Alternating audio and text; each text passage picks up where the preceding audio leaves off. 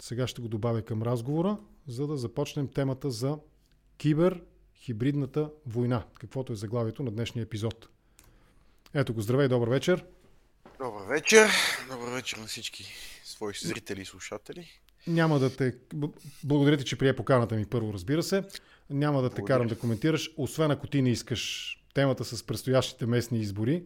Те са част от политическия разговор, но може би, ако наистина искаш нещо да кажеш...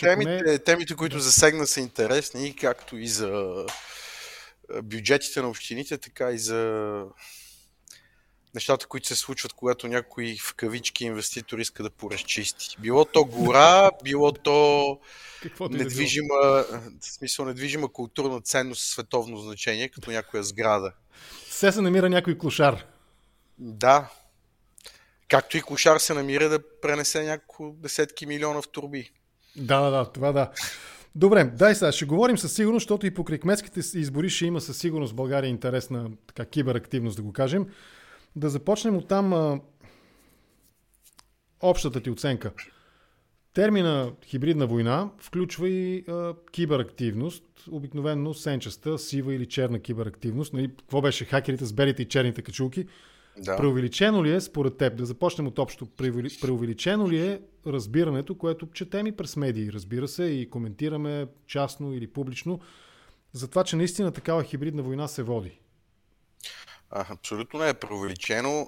Просто хората от своята персонална лична гледна точка няма как да го усетят, тъй като от тези действия страдат предимно институции или големи компании, които са съществени за икономиката, сигурността, енергетиката на страната. Всъщност, първо да внесем едно леко разяснение. Да. Киберактивност, т.е. киберзаплахи са заплахи, които застрашават информационната сигурност или достъпността на някакви системи или услуги. Да. Т.е. атака срещу портала за електронното преброяване в България е такава кибератака. Атака срещу системите на НАП през техния публичен портал също е такава заплаха. Такава заплаха е също така подслушването чрез софтуер като Pegasus. Снифинг ли? Как се казваше термина? Не, в смисъл снифинг е друго, когато проникнеш в мрежата и прехващаш трафик, когато слушаш телефоните на хората, които си хакнал преди това. Това си е чисто подслушване. Докато хибридната част е всъщност, когато се използват информационни канали, било то новинарски сайтове или сайтове, които приличат на новинарски медии, плюс всевъзможни фалшиви акаунти в социалните мрежи, плюс всевъзможни Фейсбук групи, форуми и така нататък, за да се разпространява дезинформация, фалшиви новини или просто бомбастични статии, които предизвикват или възмущение, или нагнетяват конфликти, или просто всяват страх. И комбинацията от тези два инструмента е много силна. Тоест, това нещо може да събори цяла държава. Да. Когато от другата страна седи state actor, т.е. някой като Китай, Русия или в някои страни страдат също така от подобни действия от страна на Иран или Северна Корея, това нещо е много силно оръжие. Това не означава, че западният свят не използва пропагандни методи. Използва, разбира се, но те не са в никакъв случай толкова агресивни или, да кажем, перфидни. Интрузив, т.е. Да нарушават, така да се каже, целостта на информационни системи и масиви с данни. Да, слушам те. Да. Та всъщност, когато говорим сега за тези две неща, можем да дадем примери и за едното, и за другото. И за кибератаки, и за подслушване, и също така за информационни операции през медии. Или със сигурност ще поговорим за това. Да, като стана дума за медии или псевдомедии, къде в това разделение попадат атаки срещу медии? От известно време в България се обсъжда, че Труд и Пик са подложени на DDoS атака. Сега това известно време е седмици наред. Даже някои от по-ревностните зрители на Контракоментар, които обичат да ми опонират на мен или на моите събеседници, ме провокират да говоря по този въпрос. Но моите разбирания са извън едно изключение за една атака, която трае 30 и няколко дни, 700 и кусор часа, такава DDoS атака. Това, което аз знам е, че тези операции, те са краткотрайни. От няколко минути до час-два максимум. В този смисъл, къде попадат атаките, които по своята логика са да блокират, грубо казано, сървъра, за да не може услугата мейнята да бъде предоставена заради натоварен трафик. Нали, това е DDoS по своята същност, ако не греша ме поправи, разбира се. Къде попадат това? В кой раздел? Киберсигурност, кибератаки или опит да бъде по някакъв начин пропагандно повлияно? В конкретния случай е хибридна операция. Тоест, имаш кибератака. Тази кибератака може да се използва за прикриване на проникване. Тоест, когато претовариш сървърите, те започват да се държат. Те са уязвими, да. И в този момент има вариант, в който паралелно докато тече дистрибютор denial в сервис атаката, т.е. да засипват с фалшиви заявки и трафик, да се използва за проникване в системата, защото претоварените сървъри са, така да се каже, по-уязвими, по ред причини, да не влизам в технически детайли, буфер, overflow и така нататък, какво значи. А същевременно предизвиква и ефекта, че се отказва достъп до услугата и хората не могат да се информират. Сега, тук трябва да се отбележи, че когато някой се оплаква от такава DDoS атака, трябва да е готов да представи съответните доказателства. Много е лесно да кажеш, атакувахме с DDoS, всъщност просто ти се е сринал сървъра, защото си съдмина се е напил с нощ и е направил някаква глупост. Аз ще дам един пример такъв, понеже съм администрирал един-два сайта през целия си съзнателен живот, нали?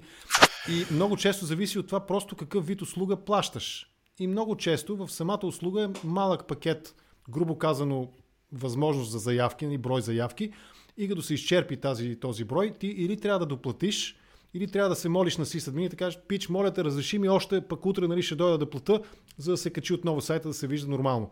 И в най-общия случай това опират нещата до, нали, за себе си оказвам, до цинцарство. Не искам да плата примерно $50 на месец, искам да плата $15 на месец, за да ми е по-сигурен и по-лесно достъпен сайта. Затова ли казваш? Не, по-скоро, когато всъщност в държавата непрекъснато текат такива реални атаки срещу сериозни институции, и тези институции се сриват, и положението, специално когато се отнася за пик и блиц и труд, така имам съществени подозрения, въпреки че това не мога да го докажа, но нали, малко положението е видяла жабата, че подковават кони, решила и тя да подаде краче. Тоест, ето видите ли, ние също страдаме. Някой ни атакува. Ама каква е причината според теб? За това, че тези сайтове имат, доколкото разбирам, дори в момента затруднена видимост от чужбина извън България. Значи, те могат да имат затруднена видимост от чужбина извън България, защото си ограничили достъп от IP адреси, които не са в България, което обикновено е най-ламерския и лесен начин да се защитиш от DDoS атака. И като отрежеш този генерален IP адрес, всички, които са в този регион, грубо казано, също не могат да го достъпят. Да. И ти почваш да виеш, нали, оле, да атакуват ме. Да, често пъти това е начин, с който можеш да се защитиш от малки атаки. Защото когато атаката е наистина distributed denial of service attack, т.е. милиони компютри по света, които са заразени с някакъв вирус, получават команда от някъде, от команден център, айде сега атакувайте този сайт, т.е. ходете и правете фалшиви заявки към този сайт. Той има десетки видове такива атаки, които експлоатират различни протоколи, различни начини, така че да генерират огромен трафик и заявки. И тогава всъщност ти да блокираш IP-та от отделни държави или региони, това обикновено не ти помага, защото геоинформацията за това коя IP от коя държава е доста объркана. Нали? Това не е нещо, на което може да се разчита. И всъщност все пак до тебе достига огромен трафик. Но каквито и защитни стени и инструменти да имаш пред твоите сървъри, ако просто потока от заявки е наистина гигантски, се измерва в десетки, стотици, понякога, ето та най-голямата атака записана беше срещу Microsoft и облак с 2,70 терабита, тогава на те просто ти запушват каналите. Тоест, да, твоята защитна стена ще ги спре тия заявки, но де-факто интернета на държавата е запушен. Сега, данните, които бяха публикувани за атаката срещу...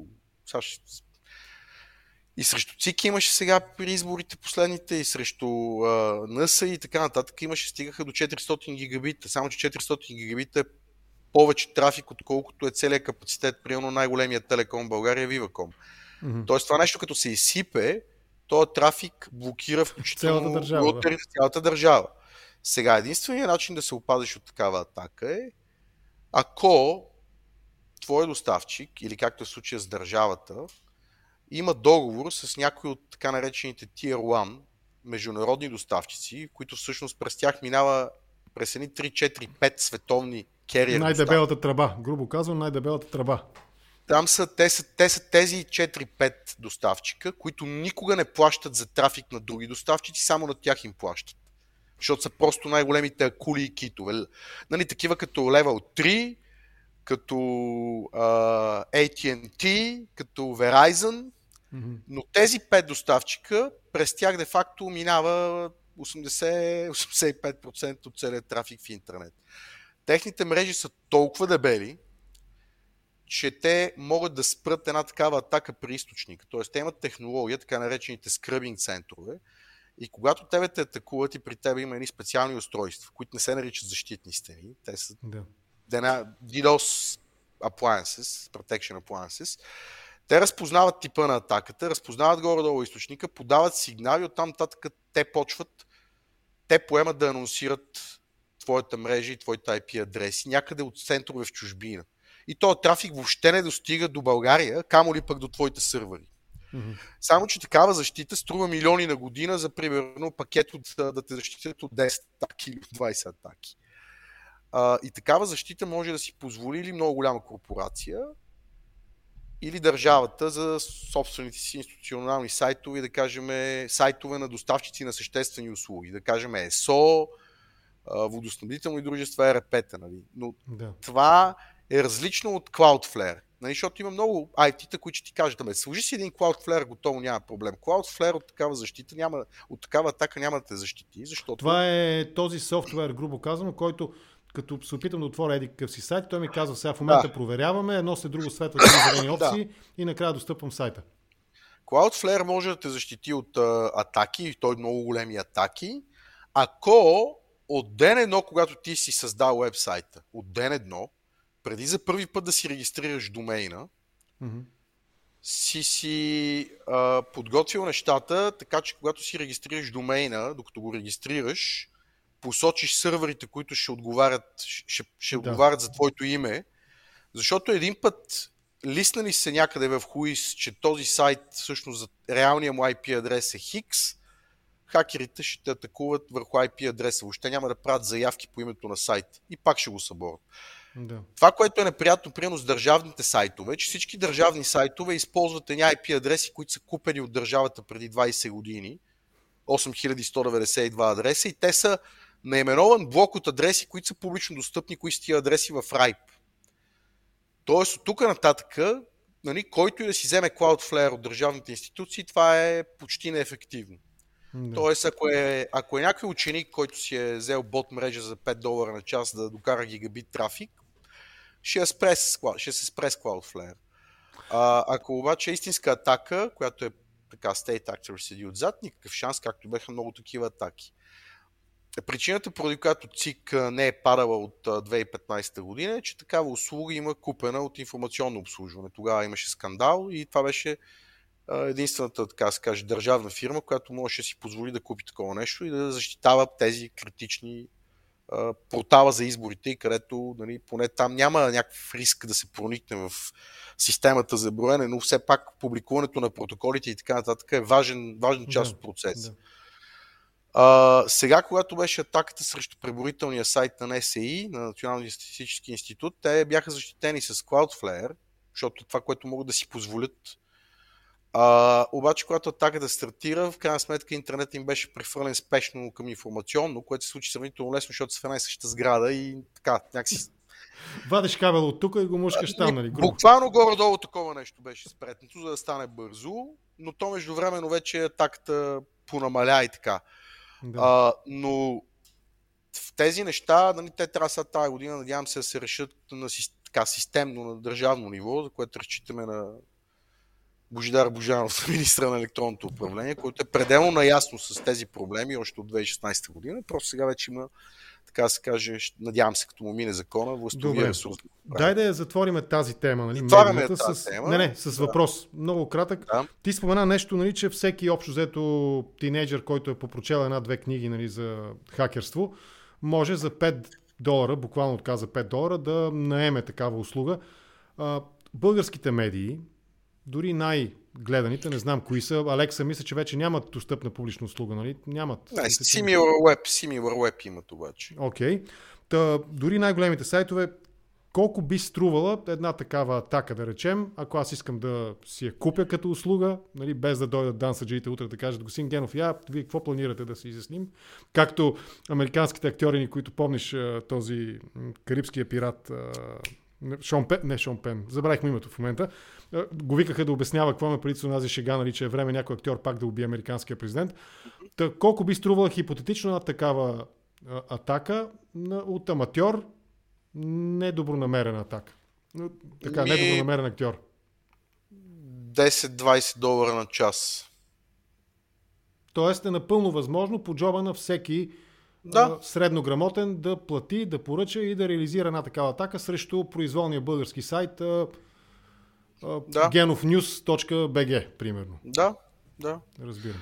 Значи има в Dark Web има сайтове, в които отиваш, избираш си какво ще атакуваш, казват ти към този момент от денонощието каква е цената. Тя може и цената на час се сменя, защото ако в момента има прекалено много клиенти, които искат да бъдат организирани атаки, просто цената се дига. Да, естествено, търсенето. И съответно ти задаваш колко да е размера на атаката, то обикновено отнема някакви часове, докато се освободи, нали, ботнет, т.е. за вирусени компютри. Докато стане available услугата, да. Но по принцип в повечето случаи има available ресурси, може да кажеш от 3 часа днес, повечето атаки започват в точен час, приключват в точен час и така. Тоест, избираш си колко да е софистицирана атаката, защото има много софистицирани атаки, които има прайс лист с такива булетини. Цък. Слайдери си сменяш и то си сменя цената на час. По същия начин има такива сервиси за решаване на капчи. За капчите, които... Знам. Че не си робот, нали? Че не си робот. Там може да си избереш дали искаш решавачите на капчи да са китайци или руснаци. И те имат различен success rate, защото са по-грамотни руснаците от китайците. И това си върви с цена на час. И си плащаш с биткоин, с етериум. Личен въпрос. Да. Често в моя лайвстрим в YouTube се появява един много досаден секс чат, не знам какво си, руски бот. Facebook, YouTube не може да го блокира. Аз винаги го блокирам от канала и той винаги през няколко дена се появява отново и отново. Това има ли начин да бъде блокирано? Извинявай, че те вкарвам в личен. Честно казвам, не съм изследвал точно как успяват да хакнат API на Google, но най-вероятно се появяват с нов виртуален ап там към API да се закачат от различно IP. Не знам, смисъл трябва да... И те затова Google ги блокират и те след няколко дена, като пробият пак, нали, търсят къде има нещо на живо и се пускат. Разбрахте. И сега се връщаме към темата за повишената киберактивност в момента. Нали, знам от теб, че има, затова директно започвам разговора. Не те питам дали има такава. Какви са нейните основни първо политически характеристики? Политическите характеристики са, специално когато става въпрос за България и информационната хибридна война в България, нали, горе-долу аз мисля, че преди съм ти казвал, от няколко години следим с нашата система основните, така да се каже, фонови наративи на руската пропаганда в България. До този момент следяхме, нали, горе-долу до към миналата година, следяхме 5 основни наратива, които си с години. Да. Единият наратив е просто антиевропейски съюз. Лошия ЕС. Колко е слаб Европейски съюз, как и обаче също така заробва държавите членки, особено тези от Източна Европа, и ограничава свободите им с безумни регулации и така нататък. Нали, това е примесено с всички неща, нали, които, нали, знаеме за това колко е лошо да си член на Европейския съюз, кавички. Да. Втория наратив е колко голямо зло е НАТО, колко е агресивно НАТО, но същевременно колко е слабо и разединено. Третия наратив е, така да се каже, как горката Русия, тя е подложена на русофобия и на атаки, всъщност е нали, една страхотна велика страна държава и всички искат да й направят нещо лошо и всички са против Русия, целият свят е против Русия. Това си е третия наратив, нали, наратива антирусофобия жертва. Четвъртия наратив атакува гражданското общество като такова. Като там атаките... Там ли са еврогейските въпроси, примерно? Там са еврогейските въпроси, соросоиди. Значи това е наратива, който комитета с екипа там от Новобургски университет и Софийски университет... Те направиха едно изследване, да. Да, те го направиха, ние им предоставихме нашата система да я ползват една година. Те до сега си я ползват този екип. Те направиха обаче едно много интересно семантично-лингвистично изследване, колко много неологизми са въведени в публичния дискурс. Тоест, еврогеове, либерасти, соросоиди. Знаеш ли в Македония как е соросоид? Как е? Сороспия. Това са неологизми, които са измислени от хибридчиците, за да могат да лепат етикети. Грантаджи. Грантаджи, да. Грантаджи, да. И така нататък, и така нататък. Защото те използват, специално когато атакуват фигури от НПО сектора или обществени фигури или журналисти, те когато вече са развили негативна конотация около някакъв такъв измислен термин, те просто го лепат. Мани го, той е соросоид, мани го, той е грантаджия. Да. Нали, кръга капитал, олигарсите от еди какво си. Съответно, това са постоянни наративи. Те са различен интензитет. При нужда или при някакви събития, те стават истерични, както беше с Истанбулската конвенция. Нали, тогава целият наратив срещу Европейския съюз и срещу гражданското общество беше засилен в няколко порядъка за този период, докато течеше истерично кампанията, колко е страшно нещо Истанбулската конвенция и как тук ще ни вземат децата от Норвегия и така нататък, и така нататък. А петия наратив, който последните 5 години и половина стана фонов, но беше истеричен през 2013 и 2014, това е наратива срещу бежанците. Нали, които ще дойдат тук, ще ни изнасилят жените, ще ни изядат децата от тия лоши бежанци от араби, муджахидини и така нататък. Има ли наратив, сега се замислям, който е, защото аз го чета много често, включително и под моите видеа, че щатите редат българските кабинети. Че Америка... Това е анти-USA НАТО, са графиката, която прати. Добре. Значи, тези наративи, те са, аз пак казвам, и тия графики, които ти пратих, те са в контекст само на България. Аз такива анализи правим не само за България, но за Европа като цяло, за отделни европейски държави, че и за Близки изток. Защото и те са подложени на много сериозни хибридни. Различават ли се, по какво всъщност различават със сигурност, кои са съществените? Ще ми бъде интересно, ако нали, не си ограничен да говориш за това нещо професионално. Каква е разликата, примерно, в някоя европейска западна демокрация с наратива в България или в някоя, как се казва, близкоизточна държава, да речем? Значи, във всички европейски държави си върви с различен интензитет наратива против Европейския съюз, защото част от хибридната стратегия на Кремъл е разделя и владей. Няма някакъв непременно точно конкретна геостратегическа цел. Тоест геополитическа цел непосредствена. Те са геостратегически в дългосрочен план. Да разклатим доверието на хората към Европейския съюз като такъв, защото разделена Европа винаги ще е по-слаба от обединена Европа. Другия наратив, който атакува всяка една държава по-отделно, е разклащане на доверието в институциите на съответната държава. Там вече наративите и посланията са много внимателно таргетирани спрямо културните, политическите особености на всяка държава. Нали, във Франция наратива е един, в Германия наратива е друг. Нали, в Германия и Франция имат културни различия и съответно и методите, които се използват. Примерно наративите в едната държава са свързани с много карикатури, докато в Германия използват много мимс и много снимки. Така наречените на български мемета. Да, мемета, мимс, да.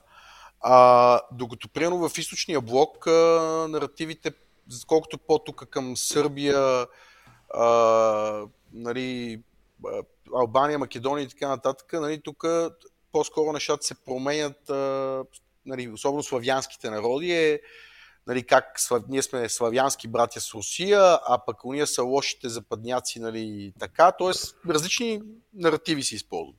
Аз задавам въпроса, славяните, нали, делят ли се на източни и на западни славяни? Защото, нали, там ако говорим за... Те не смеят много тия неща да ги прокарват като наративи в Полша, как да ти кажа, и в Чехия. Точно щях да ги спомена тези две държави, например. Да, но в Сърбия това е особено силно. В Македония, разбира се, България, а пък тук по линия на Балканите, нали, има такива хибридни пропагандни наративи в Гърция, в Румъния, в Унгария, в България. Но тук не е вече по славянския, панславянския наратив, ами е балканския наратив. Да. И как са ни освободили от османско робство, от турско робство. Така че те са много гъвкави. И всъщност дигиталните канали и инструменти дават възможност за такава персонализация и гъвкавост, така че не е очудващо, че просто методите на Гьобелс и на Берия са адаптирани за 21 век много успешно, и то преди години.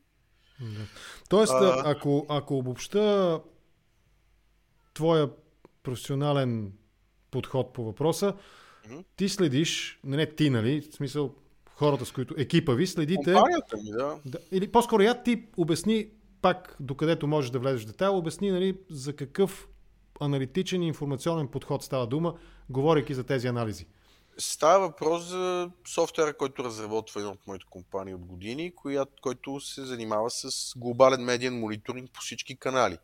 Онлайн, социални медии, основните социални медии, телевизии и радиа над 1500 по цял свят на много езици, нали, онлайн и социал на всички възможни езици, радиата, телевизиите и видеоканалите и видеоплатформите за 10 на езика, защото за толкова езика сме разработили модели с speech to text, за да може говора да се превръща в текст и да го анализираме. Да. С доста сериозни машини. Тоест, това е нещо, което аз сега научавам от теб. Включително следите и видео и аудио информационните канали през този, какво беше, speech to text, нали, софтуер. Да, разбрах. Okay. За някакви гранични случаи се ползва и Google Speech to Text, който поддържа много повече езици, но адски скъпо, и това е само за клиенти, които имат бюджет да си платят такъв процесинг. Но в крайна сметка ние хващаме над 10 милиона публикации, статии, клипове на ден в 200 и нещо държави на 150 езика. 10 милиона публикации на ден в... Варира между 5 и 20, в смисъл зависи какви кризи и пикове има. Да. Като, нали, това са около 400 хиляди онлайн източника, Twitter, Facebook, YouTube, Reddit, определени събфоруми и така нататък. А като гигабайти, терабайти, какъв обем е това?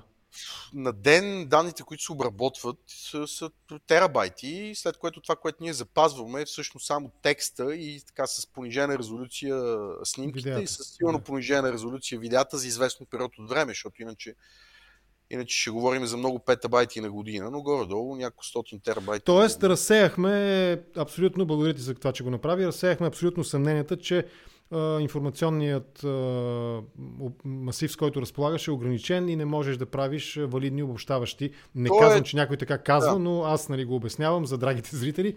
Не можеш да правиш обобщаващи анализи и коментари по темата. Мога, само да спомена нещо. В смисъл, ние клиенти в България почти нямаме. Всичките ни клиенти са в чужбина и някои от тях са цели правителства. Но всъщност ограничени сме като време, защото системата е започнала да ги събира тия данни в края на 2013. По-сериозно почнахме така да взимаме данни към 2015, т.е. развихме. Но съществено последните 4 години така имаме вече мащаба, за да хващаме наистина много, много данни от много места. И всъщност сме ограничени назад във времето. Щеше ми се да мога да върна, нали, анализите 15 години назад, ама няма. Нищо да те първа 15 години напред ще имаш достатъчно вече и с задна дата информация. Окей. И сега се връщаме отново към тези няколко основни наратива, може би 3 да откроим от тях.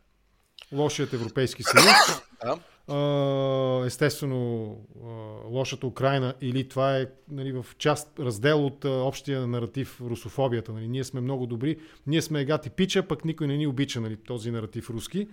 И третото, разбира се, НАТО и пак ситуацията в Украйна, а оттам и може би пак в глобалния контекст с Русия като някакъв наследник на Съветския съюз, застрашена от световния империализъм. Какво... И от съседите. И от съседите, естествено. И от съседите. Как да го задам въпроса? Нека да е така. Какви са тенденциите? Пикове, устойчиво, постоянно нарастващо? Как се развива в тази сфера? Значи, наратива срещу Европейски съюз за последните 4 години пиковете са само около кампаниите за Брекзит и опитите във Франция да се направи такова разцепление. Там избори, когато има Люпен, сеща се в германските избори и така нататък. Но той като цяло е фонов, сравнително константен, защото все пак ето тази графика. Да, тази графика е за последните 6 месеца на български в медии, които не са непременно български, защото ще видиш после следващата графика с източниците, която ти я пратих. Ако можеш накрая да я покажеш тези с източниците. Но общо взето, тук говорим за на български, виж, между 50 нали, до 250-300 публикации в различни онлайн канали. Не съм извадил тук графики за social media, защото просто български социални медии не ги следим толкова. Тоест, понамалили сме там трафика, Facebook страници и прочее. И те се, общо взето, тук се сидват, тук се публикуват нещата, които после се амплифицират през разни групи. Тук е източника. Тук е източника, в който информацията е публикувана с някакви кретенски снимки, примерно.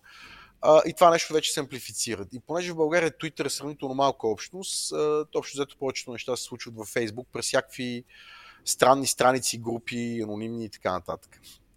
Но това по такъв начин горе-долу изглежда и графиката на европейските езици, за европейските държави. Защо? Защото в крайна сметка Европа е най-големия клиент на Русия за газ, за ресурси и всъщност все пак стъпват по ръба на бърз начин, но гледат да не прекаляват, защото ще времено се опитват да прекарат Северен поток 2 и всякакви други техни геостратегически и икономически цели. Тоест, те тук гледат по тази струна просто непрекъснато да внасят бял шум, за да могат да, така да се каже, да разклащат доверието в Европейския съюз у гражданите на Европейския съюз. Така че този наратив не виждаш за последните 6 месеца, не виждаш някакви грандиозни пикове. Да, тази графика между 100 и 350, 50 до 350 публикации на ден, за да е ясно, обхваща не само онлайн медиите, но и онлайн трафик на примерно електронни медии, радио, телевизия или само онлайн текстови публикации. Не, тук говорим всякакви, онлайн на български език. Като някои от тях се е ясно, че се хостват в Русия, в Сърбия или в... Така, това е просто едно сечение. Ние гледаме много сечения. Източника откъде е, какъв е, свързано с групи, те са класифицирани, кои са си пропагандни канали, но в момента показваме нещо простичко, което може да се побере в формата на този разговор. Този разговор. Можем ли да откроим в общия антиевропейски наратив, колебаеш се между 50 и 350 публикации на ден, антиевропейски, ти каза някои думи в началото, но да те върна към тази тема. Можем да откроим няколко основни разказа. Примерно Истанбулска конвенция, еврогейове и други подобни. Те се сменят в зависимост от актуалните дневния ред, информационния дневен ред на Европа или на съответната държава. Напоследък не е имало много истерия по темата Истанбулска конвенция, джендери и така нататък. Сега основното нещо е, атаките са COVID-кризата, колко зле се е справила Европа, как руските ваксини са най-добри, пък в Европа. Но това също заглъхна, защото Европа навакса с ваксините и с реакцията, но при цялото антиваксърско нагнетяване беше истерично. Тук го няма този наратив, защото това е отделна... Това е много интересно, което казваш, защото наистина аз съм... Ние с теб се шегувахме, докато си говорихме предварителния разговор, но моята лична позиция е, че аз бягам от крайните разкази. Независимо дали крайният разказ е в подкрепа на моята теза или е срещу моята теза, бягам от тях, защото смятам, че това изкривява като звука, като го усилиш и мине там потенциометра в червеното, звука се дистортва. Нали? Като се дисторшне, нали, едно е да си хеви метал китарист, нали? Там може, нали, този дисторшен е окей. Но в разговора, нали, изкривяването на звука, то е контрапродуктивно. Заболяват те ушите и не разбираш нищо от това, което отсреща ни чуваш като звук. Окей, но може ли да... Как да го кажем? Ето, примерно, наративите, които бяха свързани с антиваксърството, те бяха премесени с това, че всъщност COVID е биологично оръжие, което е изтекло от лабораторията в Ухан, а то всъщност е разработвано с участието на американци. Имаше всякакви неща, свързани с 5G чиповете, пак Бил Гейтс, Сорос, рептилите. Графена. Те примесиха отново всички стари наративи, които така си текат с години. Само да кажа, част от хибридните операции на братите руснаци включват всякакви сайтове и канали, които се занимават с НЛО, Chemtrails, 4G, 5G, рептили, новия световен ред Сорос, защото публиката, която така се вълнува и се хваща на тези теми, после изключително податлива, като я бъде поднесено по някакъв начин някаква теза, те да я подхванат. И те са обикновено така наречените полезни идиоти, за които няма нужда да им плащаш, за да ходят и да обикалят френетично и да тролят и да обясняват. Като онази дама, дето 5 години съм учила биология или какво беше там, нали? И мога да ви кажа, нали, със сигурност еди какво си. Можем ли обаче да на база информацията, с която ти разполагаш, нали, можем ли да установим първоизточника? И особено по какъв начин, ако щеш финансово, сигурно има и такива признаци, нали? Примерно къде са регистрирани тези първоизточници, кой ги е платил и така нататък. Информация, която доскоро беше достъпна през ХУИС регистрите. Можем ли да установим със сигурност как се финансира и как се задвижва, катализира целият този процес, за да го свържем с един конкретен state actor? Не, защото това е доста трудно за проследяване на информация, включително за медиите, които са такива като Пик Блиц труд. Нали? Знаеш, че финансирането на медиите е най-големия проблем. В България, да. Защото голяма част от тези операции се финансират с пари в кеш. Това, което сме правили като анализи с Центъра за изследване на демокрацията, с които сме им предоставили платформата за няколко изследвания. Кремлин плейбук, имаше един доклад сега, миналата година. Аз говорих с един от авторите на Кремлин плейбук. За така наречения soft power и hard power и sharp power, нали, на Кремъл. Но де-факто те често пъти използват корупцията, която генерират във всяка една държава, за да финансират каналите, медийните канали и пропагандните канали в самата държава, без тези пари да пресичат границата. Отвънка навътре или от вътре навън. Тоест, тук генерираме корупция и пликове в кеш или турби в кеш и те после се раздават на журналисти, на медии, нали, и съответно те изпълняват поръчки или се плащат реклами във Фейсбук и в Twitter и така нататък. Тоест, част от методите им са да генерираме корупция и с тази корупция да плащаме с парите на самите данъкоплатци във всяка една държава, като е цел. Се плаща за пропагандата и отравянето на публичния дискурс със собствените пари на хората. Нашите пари в България, сръбските пари в Сърбия. Така че те са перфектно ефективни за това нещо. Те даже не харчат собствен ресурс, руснаците. Ресурс, който те харчат е за командните центрове и за тия тролските фабрики, които те се предимно атакуват щатите. Докато тук в Европа си ни трепят с нашите камъни по нашата глава и с полезни идиоти и русофили, които са в България. Защо е необходимо някакви там... Защо е необходимо да си варят пари от джоба, като ние тук си имаме достатъчно корупции и могат да си... Казва Лавров, нали, по телевизорите, казва, нали, че НАТО трябва да се изтегли от България и Румъния и тук гледай какво става. Нали, няма нужда от плащане. Нали. Сега, те си финансират, нали, и партии, финансират си и политици, нали, пак се става с тия пари от корупцията тук. Така че те си имат инфраструктура. Тук не говорим за нещо, което е градено с години. Нали, това не започва сега, вчера или преди 5 години.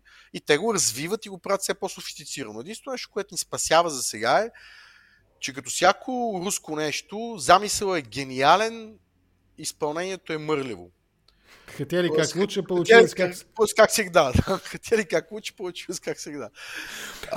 Много ми е интересно също дали има в тези наративи, в тези разкази, дали има темата за Европейския Съветски съюз, СССР, а не СССР, като сравнителен... Да, това е част от неологизмите, които се използват. Това е част от неологизмите, да. Европейски съюз. Добре, окей. Само, че, виж, понякога тези наративи връщат обратен огън към тях, както с антиваксърството, защото когато пък тя ги удари ковида и се оказа, че населението им също не иска да се вакцинира. Ама ти знаеш Путин какво решение измисли? Да. Сега, понеже е ясно, че трябва и там да има някакъв мандатори, мисля, че беше английски, с някаква форма на задължителна вакцинация или някакви ограничения, които да предполагат задължителната, той го прехвърли услужливо върху губернаторите. Да. И губернаторите по места, те вече са в една много специфична дилема. От една страна Путин казва, оправяйте се, на губернатора на еди коя си там, Омска област, примерно, ако има такава. И той сега не може нито да каже да, задължителна вакцинация, защото става лошия. Обаче не може да каже да, защото Путин отгоре ще му дърпа ушите. И по този начин това е ситуацията в разговорния български език. Я подръж бебето, се казва, я подръж бебето. Да, обаче това също нещо в Индия. Биха ги с пръчки по улиците, ама сега Индия 70% вакцинирани. Иначе Индия е демокрация. Там историята е отделна, да. Между другото се води не сред развитите, но сред доста по-устойчивите демокрации, сравнени с много други по света. Смисъл, това е официална информация. Добре, дай да покажем сега, понеже вече се приближихме към военната тема, да покажем графиката с Украйна. Ето я. Да. Обясни най-общо какво показва. Тук пак се виждат брой публикации на ден на български в медии, които публикуват на български. Пак казвам, това не е непременно, не означава непременно, че се редактират и поддържат от България. После ще обясня защо. Да. Тук вече говорим за последните 6 месеца, че средното количество на ден е 250, 500, 7, 8, 900, като тук в средата на януари с пик около 24-26 януари стигаме до 2250 публикации в един и същи ден през всевъзможни медийни канали, блогове, много от тия новинарски сайтове са просто някакъв блог. Да. Някои са прилични новинарски сайтове, но не са. Някои са по-сериозни медии, някои са си чисто български медии, които амплифицират тези наративи. Тоест това е истерията, как ще има война между с Украйна, но тук така, ключовите думи, които съдят за това нещо, са по-скоро в посока, че Украйна ще провокира тази война, Украйна е заплаха и НАТО са заплаха срещу Русия и как въобще Русия сега ще струпа войски, ще се пази. Тук виждат също така и статии, че украинците с помощта на западните служби готвят всякакви химически атаки, всякакви други такива крайни неща. Като тук в този наратив се включват и много статии, колко е велик руския войник, руското оръжие, колко са велики технологиите, безаналоговите хиперзвукови ракети, 5-6 поколение. Така наречените мултики. Да, 5-6 поколение изтребители, невероятните ракетни комплекси, C-400, C-500 и бъдещите C-600, C-700, всички тези неща. Включително и всякакви думи по темата nuclear weapons и прочее, на български. Има ли го елемента фашистите и нацистите, които управляват Украйна и разпънатите руски момчета от бандеровците? Разпънатите на кръстия преди? Не сме прецизирали тук тези неща. Имаме едни други фидове, с които гледахме тези неща за бандеровците, когато беше предишния конфликт. Да, тоест тук този фид е по-генеричен, и включва различни такива специфични думи, неологизми, Украйна, Русия в комбинация, сложни булен коирите с много фрази, думи, филтри и така нататък. Сега, тук виждаш, че така има и рязко отчетлив пик, въпреки че тази тема е Нека да го подчертаем, това да стане ясно. Всъщност това, което се вижда е, че някъде от 15 януари, да речем, до към 7 февруари, пика е някъде около 25-6 януари. Това е точно този момент, в който съвпада с засилването на градуса на разговорите, на говоренето, политическото говорене за свръхсъсредоточаването на руски военни части по границата с Украйна. И реакцията, изказванията на европейски лидери, на НАТО, на щатите и така нататък. Разговорите между руснаците и американците и така нататък. Има един такъв общ въпрос от Анета Стефанова, въпреки че не е конкретно, то е общ по целия разговор, който водим. Тя пита, аз го показвам в момента и ти може би го виждаш, какво имаше предвид господин Величков под мърлево изпълнение на руските пропагандни стратегии и тактики? Давам пример. Когато вие си гледате фида във Фейсбук, вие виждате някакви публикации, които са кюрирани, т.е. подбрани са от алгоритъма на Фейсбук. И той миксира публикации, които много вероятно вие да харесате, защото сте харесвали предишни такива. Тук може би разказваш за онзи филм документален от Netflix социална мрежа. Не, в смисъл не реферирам към филм, обяснявам как работят алгоритмите на Фейсбук, които ви сервират съдържание. Това разказваха и даже не съм го гледал, но в крайна сметка Фейсбук миксира ви представя също така новини или публикации или постове на ваши приятели, с които си чатите също така често, защото това има значение, или сте си говорили по телефона и той ви е хванал през WhatsApp и Messenger, че си говорите, които са харесвали някакви материали. Затова в фида ви попадат и неща, които не са непременно във вашия мироглед, така не съвпадат с вашия мироглед, но вие виждате една извадка.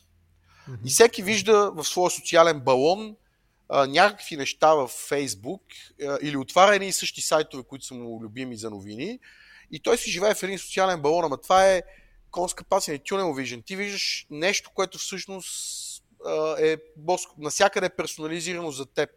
Ако аз и вие потърсим една и съща ключова дума в Google, ще видим коренно различни резултати. Може да си направите такъв експеримент с децата си или с мъжа си, да видите, че всъщност при едни и същи думи и фрази резултатите ще бъдат различни, защото те са персонализирани на база на историята на търсенията ви, на какво кликате и какво харесвате. Да, според това. Аз какво търся, съм профилиран и като търся нещо, то ми дава според това профилиране, а ти каквото търсиш, ще ти даде друг резултат. Да, контекст се смея. На времето във Фейсбук имаше опция да си насложиш фида, да го виждаш в хронологичен ред. Това вече го няма от години.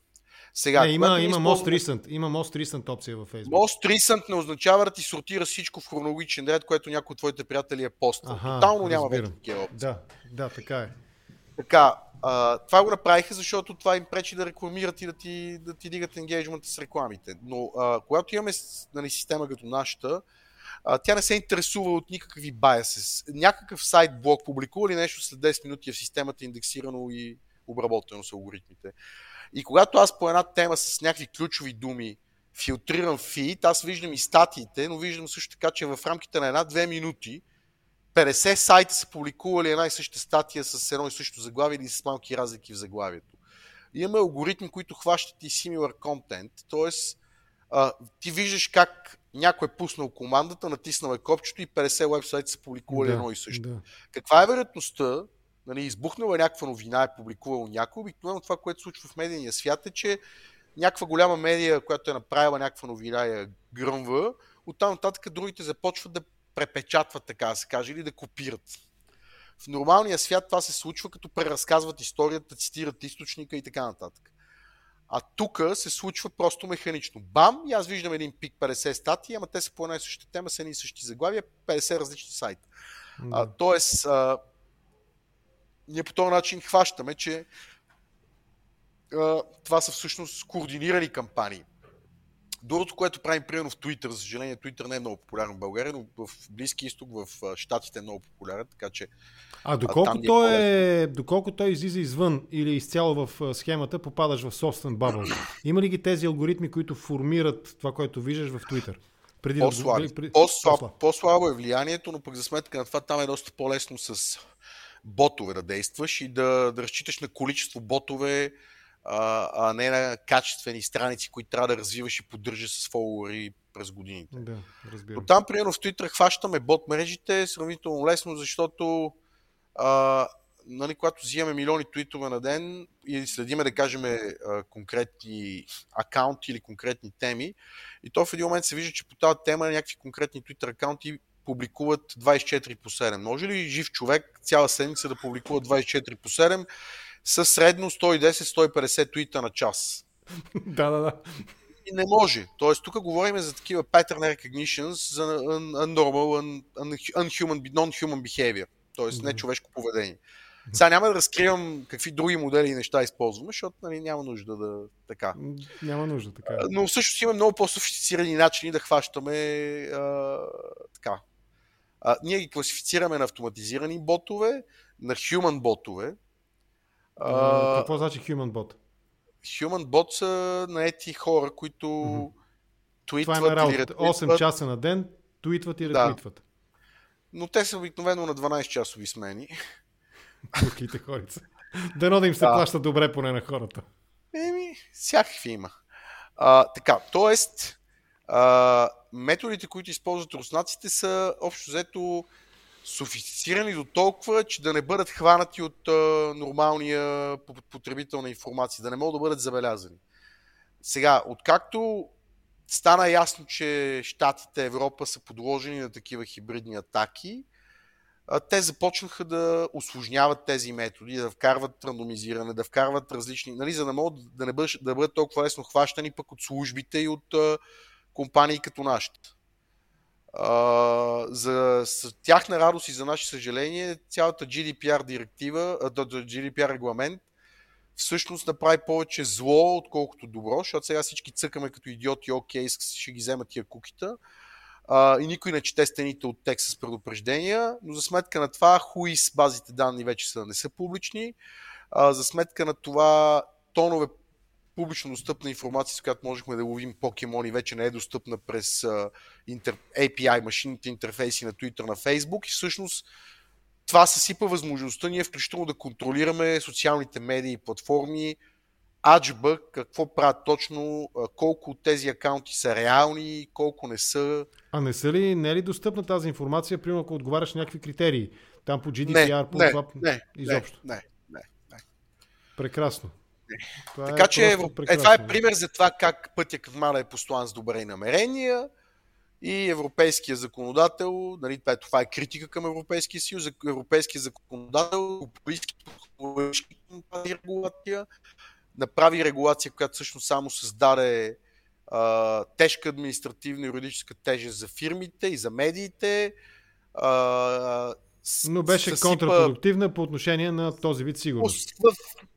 В много отношения. Има и позитивни страни по отношение на това колко се опазват личните данни или поне се напъват държавните институции да опазват вече малко по-добре личните данни. Не им се получава много добре, но да кажем, че има някакви позитивни ефекти, но повечето са за мен тежко негативни заради недомислиците. Когато юристи пишат регулация свързана с технологии, с неща, които са изпреварили нормативната уредба с 20. Все едно някой технолог да ме защитава в съда, примерно. Да. Нали? Плюс, нали, като се знам какъв съм инженер, ме стара да отида на доктор. Така. Плюс това, да. Така, всъщност нали, там в GDPR и въобще всички тия неща бяха и всички неща са upload филтрите, как нали, да разпознаваме copyright infringement, все идеи, които не работят технологично и създават повече проблем, отколкото да решават проблеми. Но в крайна сметка това казвам, че са мърляви, по същия начин, по който и техните агенти, които хората да тровят хората из Европа, са мърляви. Едни и същи човечета. Нали, съветвам и да проследите цялата история на Беленкет и на Христо Грозев, как ги изловиха, как ги накараха да си признаят по телефона. Това беше уникално.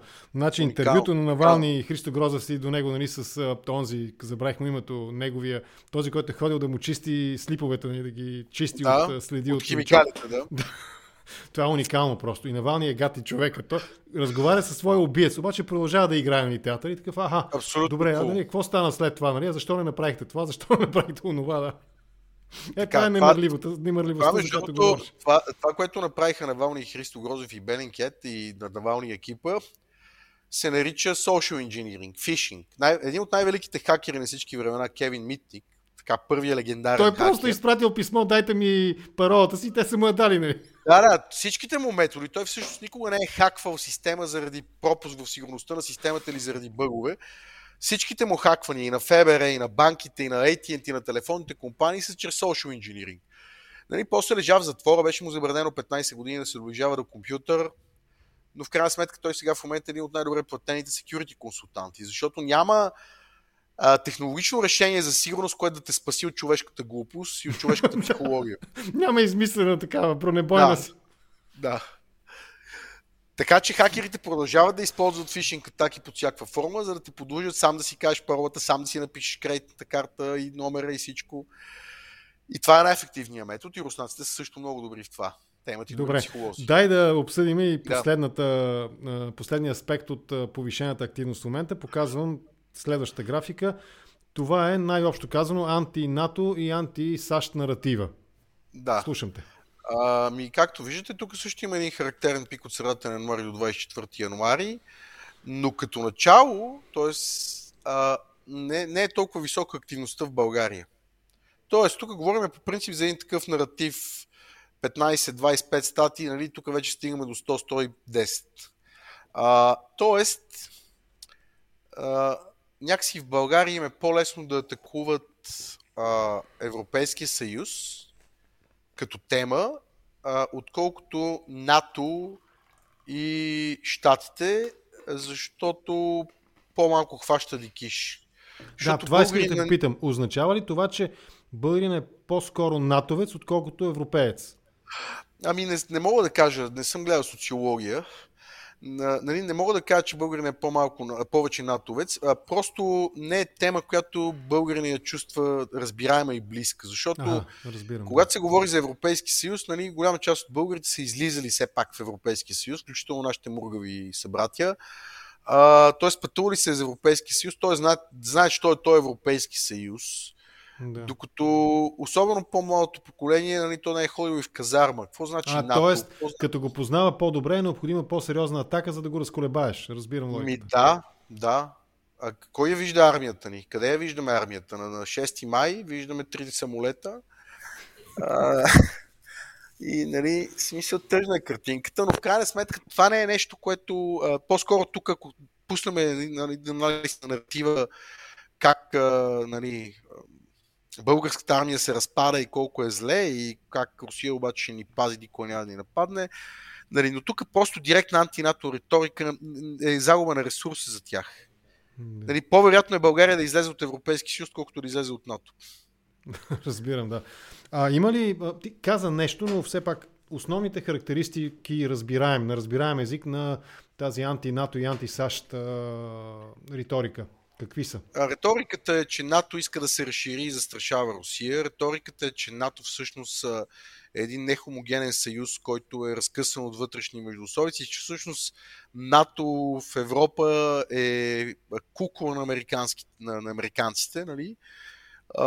И че той е всъщност инструмент за налагане на американските имперски амбиции и така нататък и така нататък. И че всъщност е едно много вредно нещо, което трябва да бъде разтурено и така нататък.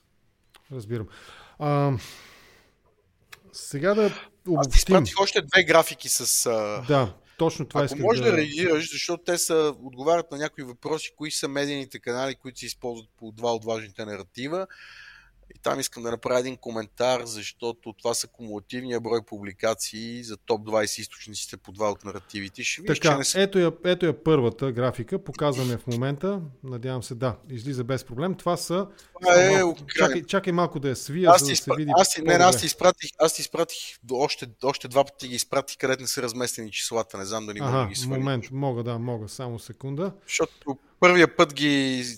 Ама те мисля, че са... PNG с прозрачен фон. Чакай да им дали ще излезе. Вторите сега, които съм ти изтрил, съм старите от чата и съм ти изпратил 2 с JPEG с бял фон. Сега последните 2. Последните 2, чакай да видя. Да не издаваме кой чат използваме. Да, няма да издаваме. Ще те питам и за това, нали, но без да то всъщност, ако те питам, ще издам. Няма лошо, глупости, шегувам се. Това беше в кръга на шегата. Не, PNG са, не си ми ги пратил. Според мен не излиза при мен. Излиза при мен. Може би си изтрил JPEG-ите, а не PNG-тата, защото при мен са само... Добре, докато си говорим, аз ще ги направя много набързо на JPEG. Така че, да, ако искаш си задай въпроса и аз... Имаше един такъв въпрос, дали сега той пак не знам доколко е в сферата на твоята професионална етика, но защо пък да не е? Ето въпросът от Данил Стоилов. Той пита: здравейте, дали компанията ви предлага някакъв достъп до тези масиви с данни, конкретно от български медии? Предоставили сме такъв достъп на няколко, така се каже, научни или НПО екипа. Просто им дали достъп до системата да си правят каквото искат, да правят коирта, да правят анализи, да си правят графики, да си комбинират. Но това е в сферата на бизнес отношения. Да, правим го проболно. Аз имам, в крайна сметка, ние сме доста отговорни социално. Тук в компанията работят, понеже имаме доста клиенти в Близки изток, работят и бежанци, от 7-8 националности хора работят. Тоест, за мен изчистването на медийната среда и защита от хибридни атаки ми е част от мисията и визията на компанията. Аз не искам да живея в токсичен свят. Така че, да. Възможно е. Тоест, даваме достъп с некомерциални цели, така да се каже. И един въпрос от руско-бузаджийски. Въпрос към госта ви. Забелязал ли е явлението да изчезват от търсачки големи сайтове от типа на YouTube информация с неудобна информация за путиновска Русия? Когато тези сайтове са т.е. публикуват на руски или са под контрола на руския там Роскомнадзор, какво беше? Роскомнадзор. Роскомнадзор, да. Те много обичат акронимите, като Госдума и така нататък. Но в крайна сметка, да, и за съжаление големите социални платформи клякат. Те клякат и на китайците, клякат напоследък и на руснаците, защото много бизнес имат там. И това е... Не може, да. Аз не го одобрявам по никакъв начин, но в крайна сметка интереса, когато и ФЕС е интереса на тези компании, приходите от реклама и от... дали този интерес е свързан с предоставяне на лични данни, заобикаляйки конкретни съдебни разрешения по този въпрос? Не, в това отношение няма поддаване от социалните платформи, т.е. Наистина трябва да има сериозно правно основание, за да се случи това. Но тук е въпросът... Те не приемат заявки, примерно Google излезе от Китай по този въпрос. Добре, ама ние сме в България. Примерно някой... В България, значи за всички служби има специална процедура и Google са абсолютно ферошес, и Facebook и така нататък. Тоест за службите трябва да има някакви доказателства. Да, т.е. ако някой реши прокурор, че ние с теб в момента развиваме подривна антидържавна дейност, Google и Facebook и прочее, няма да им е толкова лесно да ги убедят да няма, ще ги отсвират. Значи под 2% от заявките примерно на нашите служби, мисля, че беше последно преди 2-3 години, като говорихме с колеги от системата. Тоест, не минават тия номера на Google и на Facebook. Под 2%. Защото те си знаят, защото тук сещаш нашите служби, те си искат, ама вероятно този процент за западните служби е значително по-висок. Гледам в страни, защото си гледам на другия екран, слушам и участвам просто... Колко екрана има пред теб? 3.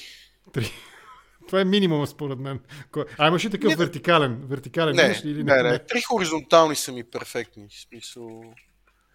Добре, чакаме JPEG-ите, за да говорим вече конкретно за медиите. Аз мога да си говоря. Аз мога да си говоря. Ти питай, това, което малко назад в разговора ще върна, но ти каза, че Facebook и други платформи подобни ни профилират, включително и конкретно за Facebook говореше, според разговори, които сме, VoIP, които сме провели по, примерно, телефонията, така наречената телефония на WhatsApp, или сме си говорили видео или аудио чат в месенджера на Facebook.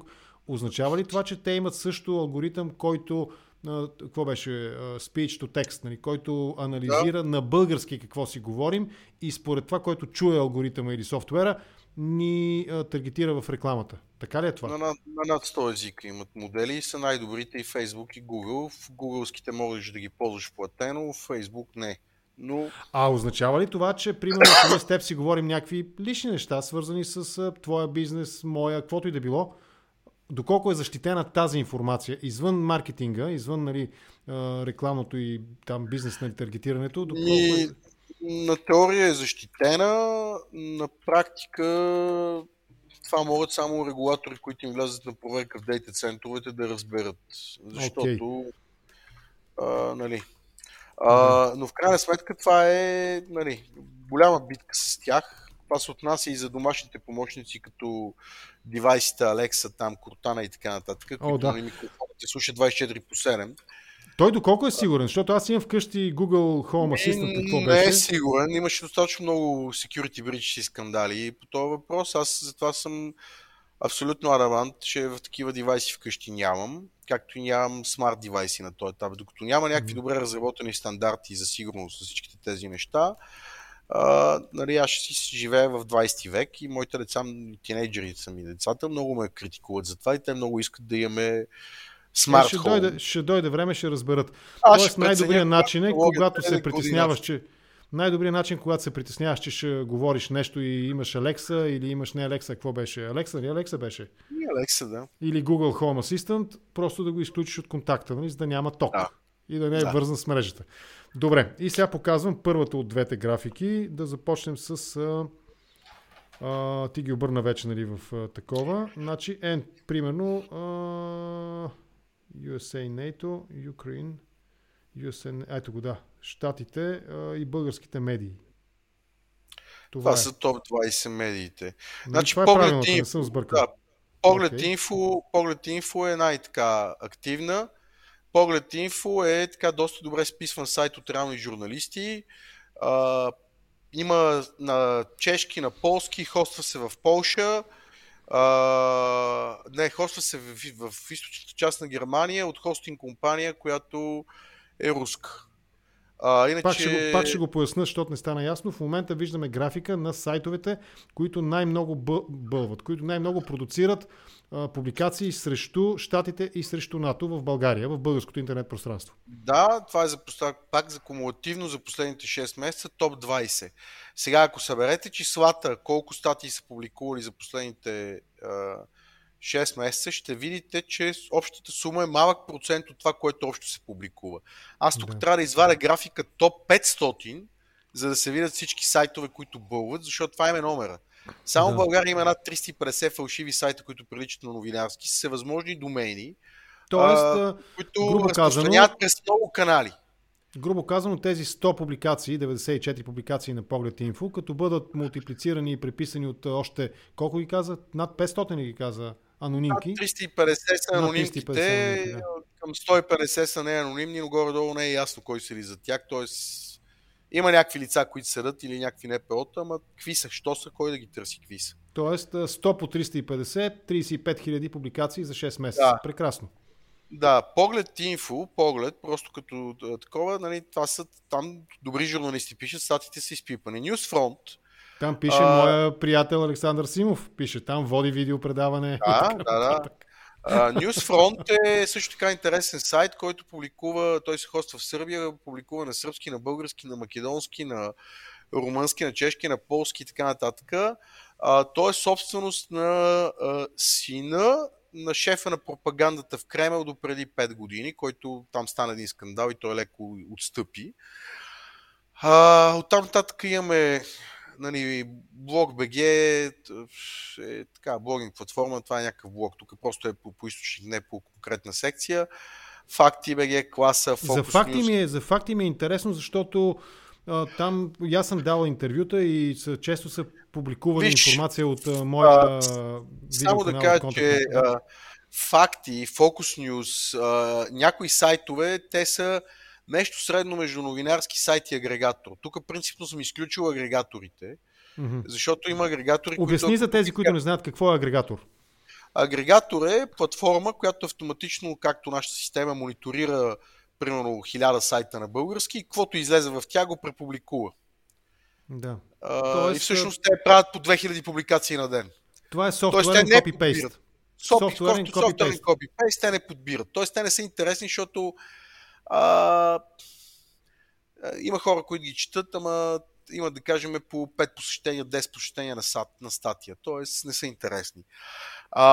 Тук, нали, Блиц, разбира се, и така нататък са интересни, но News.bg са ми много интересни, защото те се контролират от Тим. И те са много префидени. Тоест, нали, сега тук, ако влезем в тематиката, колко са агресивни. News.bg, да, видя ги. News.bg са в долната половина. 29 публикации. Но те са и много префинени, т.е. те са внимателни в речника, за да не е прекалено краен. Да. Забележи, тук се облечено е в задълбочен анализ. Нали? Продава ни се като дълбок анализ, като експертно мнение и така нататък. Да, както и Поглед Инфо, както и Епицентър, разбира се. Те са много така в речника умерени. Поглед Инфо са по-агресивни, когато увеличават руската армия, военна мощ, Путин и така нататък. Ето тук един пример за това, което казах, че и сайтове, които са за НЛО, духове, магия, този сайт явно не е минал през едиториал екипа ни, за да му сменят името на нещо по-кратко. Но светът на НЛО, духове, магии и аномални явления. Това е на трето място отдолу нагоре. Да. Нали, днес плюс ЛУП.бг и така нататък. Тоест, така. Това е горе-долу профила на темата. Дай сега другото за Украйна. Последното е за Украйна, да, само секунда. Украйна, Ukraine War, Bulgarian Media, ето го. Да, това е, не съм сбъркал точно така. Чакай само малко и това да го увелича, за да се покаже на целия екран. Ето го. Тук отново виждаме факти БГ, нали, като тук включваме и неща, които са просто анализи, че да, ще има война или да. Нали, много е напрегнато положението и нали, ще стане бал. Поглед Инфо... Сега, чакай, това, че ще стане война, и аз съм го коментирал с мои събеседници и имам мнение, че наистина е много вероятно. Въпросът е как е отцветена тази информация. Тук съм в набор от ключови думи, са включени специални фрази и ключови думи, които, така се каже, включват опорките на Кремъл. Нали, че Украйна е лоша, Украйна ще нападне. Че войната ще стане заради Украйна или заради неадекватното ескалация от страна на Запада, или защото всъщност Русия ще се защити от някаква атака или провокация. Т.е. не е просто всяка новина, която споменава думите Русия, Украйна и война, защото тогава количеството ще е грандиозно по-голямо. Но виж колко е интересно. Тук не виждам, или аз може би не го намирам, не виждам труд и не виждам пик. За тях говорихме в началото. И на предишната графика също мисля, че ги нямаше. Означава ли това, че там няма нищо или Не, означава, че не могат да влязат в топ 20. Ага. Има какво да работят колегите още. Аз искам да ти кажа, че нали, ти казах, ако пуснат топ 1000, първо нали, няма как да я покажем тая графика, защото тя ще е чаршав. Тоест, това е топ 20. Кой се котира в топ 20? Да. Тук интересно е сайта PAN.BG, нали, който е военния информационен портал, където всъщност той се списва от бивши военнослужащи от нашата армия, но както знаем, нашата армия така е доста... да, точно над PAN.BG е труд, извинявам се. Точно над PAN е труд. Да, труд го има тук, да, но пик не го виждам, да. Пик си имат друг фокус. Пик имат да бият тук по други наративи. Аз мога да цъкна да видя анти-ю наратива, въпреки че те според мен в момента бият по правителството. Виж това колко е. Драги зрители, в момента виждате в реално време как се генерира информацията, която обсъждаме. Така че, как да кажа, ексклюзивно разговаряме в момента с моя събеседник.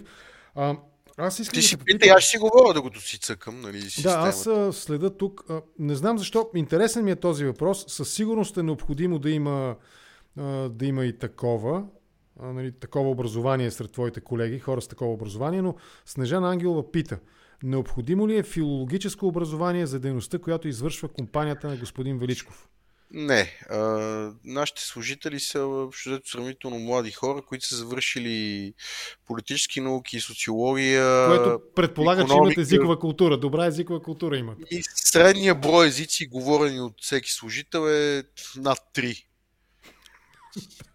Нали, аз в нашия офис се чувствам като идиот, защото говоря български, английски и добре се справям с четене и слушане на руски. Да. Но, да кажем, не мога да пиша, защото съм забравил. На времето можех и да пиша. Ами не, пиги няма в антиреториката, но Българско национално радио излиза в топ 20. Това вероятно се държи на Волгин и компания. Нали, да, със сигурност. Там е, да. Особено ако анализирате и нали, speech to text, нали, там Волгин, той е безспорен. Не знам, може би единствено Иво Христов е по-добър от него. Напоследък другия Иво Христов, журналист, той изостана малко, защото се скри в Европейския парламент. Само, беше още? за да сме коректни, на български speech to text нямаме, но на Българско национално радио и българските медии всъщност публикуват и доста неща. И на текст, темат на хиляди езици, да, така е. А пък телевизиите ги хващаме с субтитрите за глухонеми и всъщност взимаме субтитрите. Така че добре, не се това не съм го забелязал. Българските телевизии имат всички или има канал на БНТ специално, на БНТ и за някои от другите имат субтитри, които са за глухонеми. А те са автоматично генерирани като в английския, така ли? Да, особено като ги хващаш през сателитните излъчвания и така. Добре, приятели, следа чата доколкото мога, защото нещата, които Васко говори, са изключително интересни и наистина така предполага да съм една идея по-внимателен в думите му. Но така не, че ако има някакви въпроси, ще се опитам да ги маркирам и да ги прочета. Аз искам да върна малко нещата в личната плоскост. Говорили сме с теб, особено по тези теми, свързани с сигурността в рамките на семейството. Нали. Примерно ти, твоите деца, ти даже сега казани, че леко ти се сърдат, че си малко още в 20 век, независимо, че професията ти е някъде към средата на 20 век, на 21 век, съдейки по българските стандарти в това отношение. Но личната ни сигурност, ето това, което казваш е много впечатляващо за мен, че софтуер анализира гласовите разговори, които водим, Messenger, WhatsApp и така нататък. WhatsApp е придобит вече отдавна, е придобит от Facebook. Аз, примерно, предпочитам да комуникирам през сигнал. Mm-hmm. Кои платформи за чат би определил като по-подходящи, ако човек наистина иска да си гарантира, да речем професионално някаква тайна на кореспонденцията? Знам, че министри, защото съм виждал скриншотове от изтекли, ползват, примерно, не български, глобално, ползват WhatsApp, да речем, което според мен е една крачка до абсурдното, нали, до лудостта почти. В тази сфера, нали, чат аповете, чат приложения. Чат и гласовите комуникации, сигнал, протокола и криптоархитектурата на сигнал, тя е същата като на WhatsApp до някаква степен, т.е. има разлики малко и прилики, както и Telegram, но при сигнал характерното нещо е, че е платформата, която дори когато има запитване от съда и от службите, споделя абсолютния минимум от лични данни. Тоест, примерно IP-то на единия, на участник 1, участник 2, участник 3 не споделя по никакъв начин дори с службите информация за името на потребителя или телефонния му номер и така нататък. Докато WhatsApp, там си има даже, както стана скандала с английските служби, че си има, нали, може да ти вкара Cyber Witness. От гледна точка на хакване, т.е. руснаци или китайци или иранци да ти слушат разговорите или частни лица, нали, са достатъчно сигурни и Telegram, и WhatsApp, и Signal, и дори Facebook Messenger в някакво отношение, Viber. Вече всичко е криптирано от край до край, но тук вече има разлики, защото в примерно Signal има някои допълнителни защити. Mm-hmm. Които ако човек отсреща си е сменил апарата, макар да си инсталирал същия номер и същия телефон, на тебе ти се появява едно такова съобщение. Трябва да верифицираш ключа. Да, можеш това да ти даде сигнал, че трябва отново да потвърдиш, да се свържиш човек отсреща и да се увериш, че той е той. Тоест имаш инструменти, ако ти си така се каже, security aware, имаш още допълнителни механизми да се защитиш. Сега, тук големия проблем е, ако сте следили скандала с NSO Pegasus. Какво беше? Blue Mike ли? Какво беше там? Pegasus се казва софтуер, NSO е израелската компания. Тази израелска компания, нали, общо взето офисите в Телави бяха така затворени. Ембарго и така нататък, но това, което, нали, тук си по медиите се знае, и Биво, и Бърт писаха за Circles и за това, че всъщност те имат в МОЛ България, в София, софтуер за Software Development Office. И всъщност голяма част от технологията се разработва и тества в България. Не знам дали все още се разработва и тества. Но предвид ударите на американците срещу операциите на тази компания, така слагането и в черен списък, не е ясно тази технология и този софтуер в чии ръце са попаднали, нали, защото те така са го попродали на доста диктаторски режими и правителства и така нататък, вероятно и на частни субекти, въпреки целият ембаргов, нали, контрол експортен на израелското правителство. Тоест малко, когато има такава технология, която може да хакне телефон или таблет, без да ти се изпраща линк с нещо, което ти да кликнеш, а просто защото те имат огромна база данни от така наречените Zero Day vulnerabilities, т.е. пропуски в сигурността на софтуера или бъгове, които не са известни на компаниите, те ги експлойтват активно. Това е най-големият риск, защото те могат ти хакнат телефона и да не се усетиш.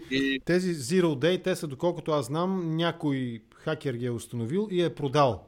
И си трае, и ги е продал в Dark Web и някой ги използва. Сега проблема е, че всичко, което бяха тонове публикации в западни медии и така нататък, че всъщност технологията доста се развила и те ти прихващат микрофона и камерата и могат да активират микрофона ти, дори когато ти не говориш с никого, просто си намираш щати и телефона е до тебе. Сега за тази цел хората с iPhone могат да си инсталират iVerify. Това не е достатъчно. На Electronic Frontier Foundation сайта има един тул, с който може да си го свалиш. Той е за iPhone и за Android е малко по-зле положението. В смисъл, там е доста Какво прави това iVerify? Аз го чувам сега за севте от теб и ще iVerify е ап в App Store, който следи за определени следи дали телефонът ти е бейсбанда, фърмуер, дали има шорткит. Не те защитава на 100%, но верифицира определени неща и ти казва дали има следи от това някой да ти е хакнал телефона. Но това, да кажем, ти намалява риска с 30-40%. Има един тул на сайта на Electronic Frontier Foundation. Може да... Чакай, ще го цъкна. Айде после да не прекъсваме. Трябва да намеря къде ми е букмарка. Да, няма проблем. Този тул е за iPhone. Той се сваля офлайн. Трябва да си го свалиш на някакъв компютър чист по възможност, което е трудна задача, ако сте хакнали. Ако е чисто нов, току-що си го извадил от кутията, може би е възможно, да. Да, т.е. слагаш си го, закачаш си телефона с кабелче към компютъра, си инсталиран на iTunes, вкарваш го в този Safe Mode на iPhone-ите, който е за ресторване или за фиксване, и вече софтуера се закача преди да бутне операционната система и софтуера и почва да анализира, така да се каже, целият keychain, всички ключове, с които са подписани различните софтуерни компоненти, които зареждат операционната система и аповете, и следи за тези следи, които оставя Pegasus. Това го тествахме с едни колеги в Forensic лаборатория, дали след като тестваш такъв софтуер има, дали пък с него не се случват някакви аномалии после с телефона ти. В Sandbox среда го тествахме и се оказа, че си окей. Сега, Electronic Frontier Foundation е, сдружение с... Това е на български, фундация Електронни граници, има и български сайт, доколкото си спомням. Да, т.е. това си е така, с супер добра репутация неправителствена организация, която се бори за data privacy, срещу правителството и службите да не слушат и да не хакват хората и да не ги подслушват и срещу всякакви хакери. Тоест, този тул е с отворен код, т.е. може да си свалиш кода, да си го компилираш, да си го провериш и така. Така че, това го казвам просто, защото има инструменти за хакване, има инструменти за защита. Но това, за съжаление, са неща, които са извън с познанията на нормалния човек, който не е... на средностатистическия потребител, да. Но всъщност и средностатистическия потребител не е непременно интересна мишена за такъв тип подслушване. Да, това исках да попитам. Ето, съдейки примерно по дейността на... Включително и ти си интересен, оперативно интересен, сигурен съм в това нещо. Тези 30-40%, които са, да речем, за iVerify, те не се ли увеличават от гледна точка на това, че ако искат някаква по-сериозна интервенция, това все пак е по-костли, и като човешки ресурс, и като... Това е базовия принцип и на физическата и на информационната сигурност. Човека с най-силна физическа охрана е американският президент. Тя струва над $200,000 на час. Обаче той също може да бъде застрашен, ако от другата страна седи чужда служба и има за цел да го направи, ще го направи. Просто обаче мерките за сигурност дигат летвата толкова много, че оставят 3 или 4 служби на света, които имат ресурсите, капацитета и ноу-хауто, така че наистина да представляват истинска заплаха. Тоест, грубо казано, средностатистическия български, да речем, разследващ журналист, защото тук видях, че цитират някои имена, да речем Наско Чубанов, той през тези 30-40% гаранции, които дава iVerify, може да бъде в много по-висока степен сигурен, че нещо се е случило или не се е случило с него, просто защото не е обект на state actor, да го кажем така, който може да инвестира по $10,000 на час, да речем. както се разбра, срещу него имаше заплаха преди Да, около 2 говорихме, седмици. имахме епизод с него по този въпрос. Ама в крайна сметка, нали, разбираш, че тук вече говорим за физическа сигурност и тогава за едно физическо лице или разследващ журналист като него предизвикателството е много по-сериозно, защото това значи да си промениш начина на живот, да внимаваш като палиш колата или да не си караш колата или да гледаш с огледало, както гледат тук на входа на американското посолство. И също така не, те и означава... на паркинга на Министерски съвет гледат по този начин, доколко си спомням. Да. Нали, тоест това са всеки мерки, които нали, те ти променят и начина на живот и изключително неприятно и затормозяващо и също така в някои от мерките, които трябва да предприемеш, са доста скъпи. Тоест непосилни са за бюджета на един нормален човек. Също се отнася и за информационната сигурност. Тоест сега аз да кажем, като казах, че си държа нали, къщата и офиса нали, свободни от такива девайси, смарт девайси, Алекси и така нататък, не означава, че не съм похарчил един камион с пари за информационна и физическа сигурност и камери, и аксес контроли с криптирани комуникационни канали и в къщи, нали, не използвам домашен рутер, използвам Enterprise Grade рутер, който и рутери, и свичове, и къщата ми е закачена с физическа оптика до дейта центъра, където са ми сървърите и от които си купувам интернет от чужбина директно и от пиринга и така нататък и така нататък. Това го правя, защото съм си професионално изкривен. Също така, и естеството на твоята работа предполага една по-високо ниво на сигурност. Сигурност не само като защитена информация, а и сигурност като непрекъсната и като устойчива, като качество. Ако State Act реши да ме сгъне, ще ме сгъне за 15 минути, вероятно. Просто защото нямам ресурса да се защитавам, както се защитава цяла държава. Нали? Няма какво да се лъжим. Тоест аз знам купища мерки, които бих могъл да предприема, ако имам един свободен ресурс, още 5-600 хиляди долара да инвестирам в софтуер услуги. Само че това е въпрос на да можеш да си го позволиш. Тоест, пак казвам, направил съм каквото мога с ресурсите, които имам, за да дигна летвата. Достатъчно ли високо ли съм дигнал летвата? От моята паранична гледна точка не. Другото нещо, което е, че примерно нашите служители и въобще самия аз и моите деца и жена ми и така нататък, непрекъснато им се провима мозъка как да се опазват. Тоест, нали, до сега нямаме случаи за толкова години някой да е пробил фирмата с фишинг атак. Някой да се излагал да кликне на някакъв мейл. Нали? Като почне нов служител при нас, той принципно има онбординг, обучение. За някои от позициите обучението продължава 6 месеца по един ден седмично и част от програмата за обучение е набиване в главата на неща, свързани с информационната сигурност и информационната хигиена. Нали, аз съм държа на това. Насочиха ме към един въпрос на VA, който ни гледа в YouTube. А сен е въпрос към Васил Величков. Засичал ли е Human ботове в Велес, Македония? Единственият въпрос на VA, който видях е този. Ето, показвам го. VA, ако имаш друг въпрос, който съм пропуснал по темата на разговора, напиши го бързо, защото може би вървим към приключване вече. Но засичали сме го, защото правихме едни изследвания за американски клиенти във връзка с Тръмп, изборите, съответно анонсите после на Демократическата партия преди последните избори.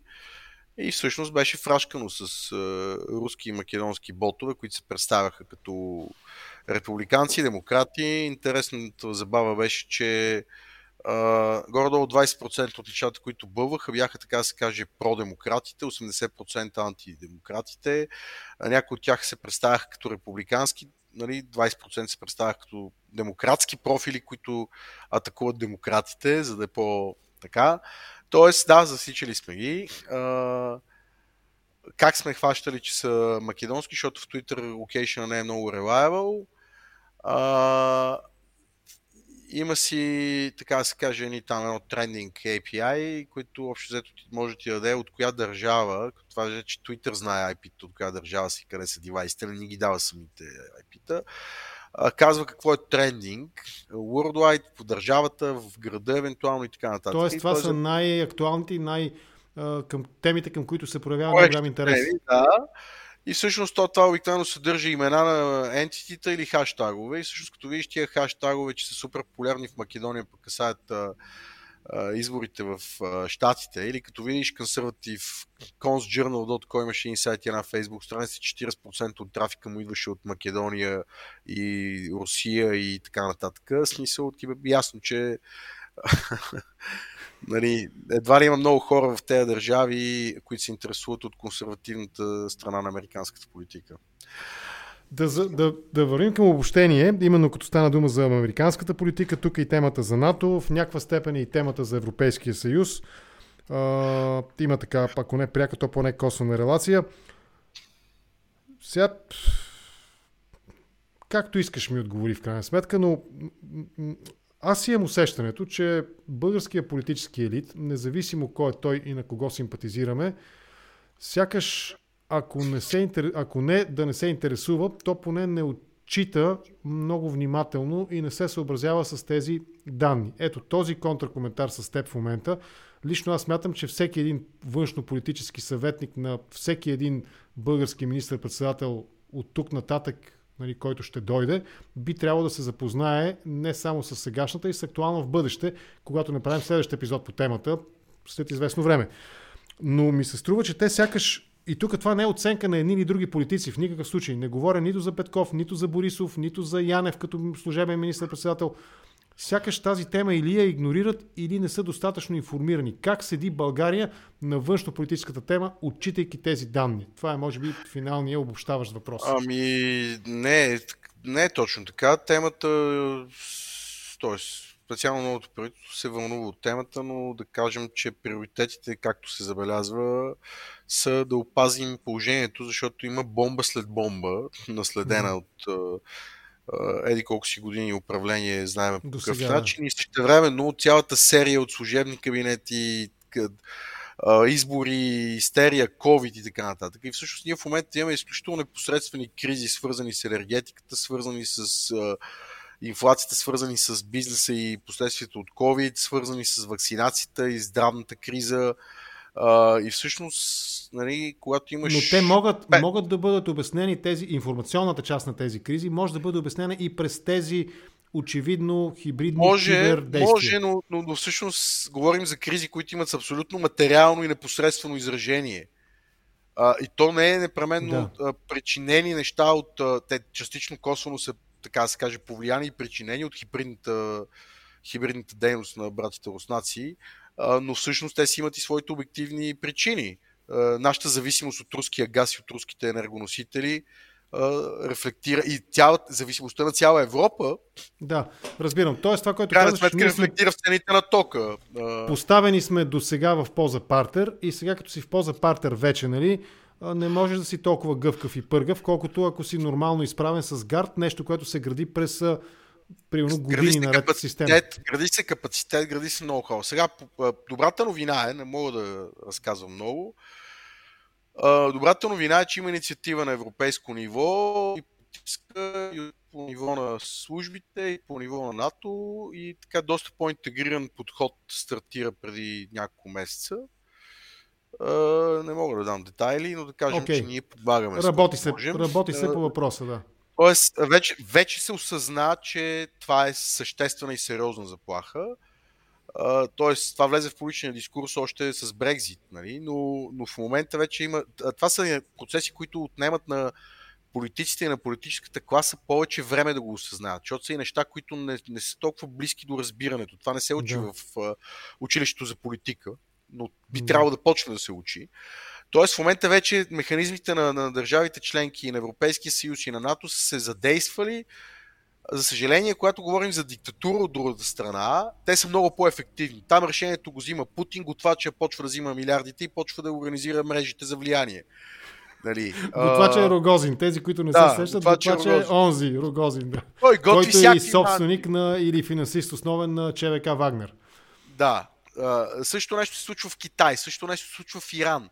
Тоест диктатурите са изключително по-ефективни в тази дейност, защото просто един натиска копчето, оттам нататък всички се фокусират и почват да го правят. Демокрациите продължават да водят дискусията, свобода на словото. Ние сега ще ги гоним ли тия хибридни медии, ще им проверяваме ли парите откъде са. Пък свобода на словото. Аз съм също голям защитник на свободата на словото, нали? И смятам, че такива неща, като да деплатформираме Джо Роган, е тъпотия от Spotify. Обаче този целият шум... Пък? Те наскоро сключиха договор и му дадоха 100 милиона. Какво сега имат? И сега в момента разни музикални изпълнители се отказват да протестират.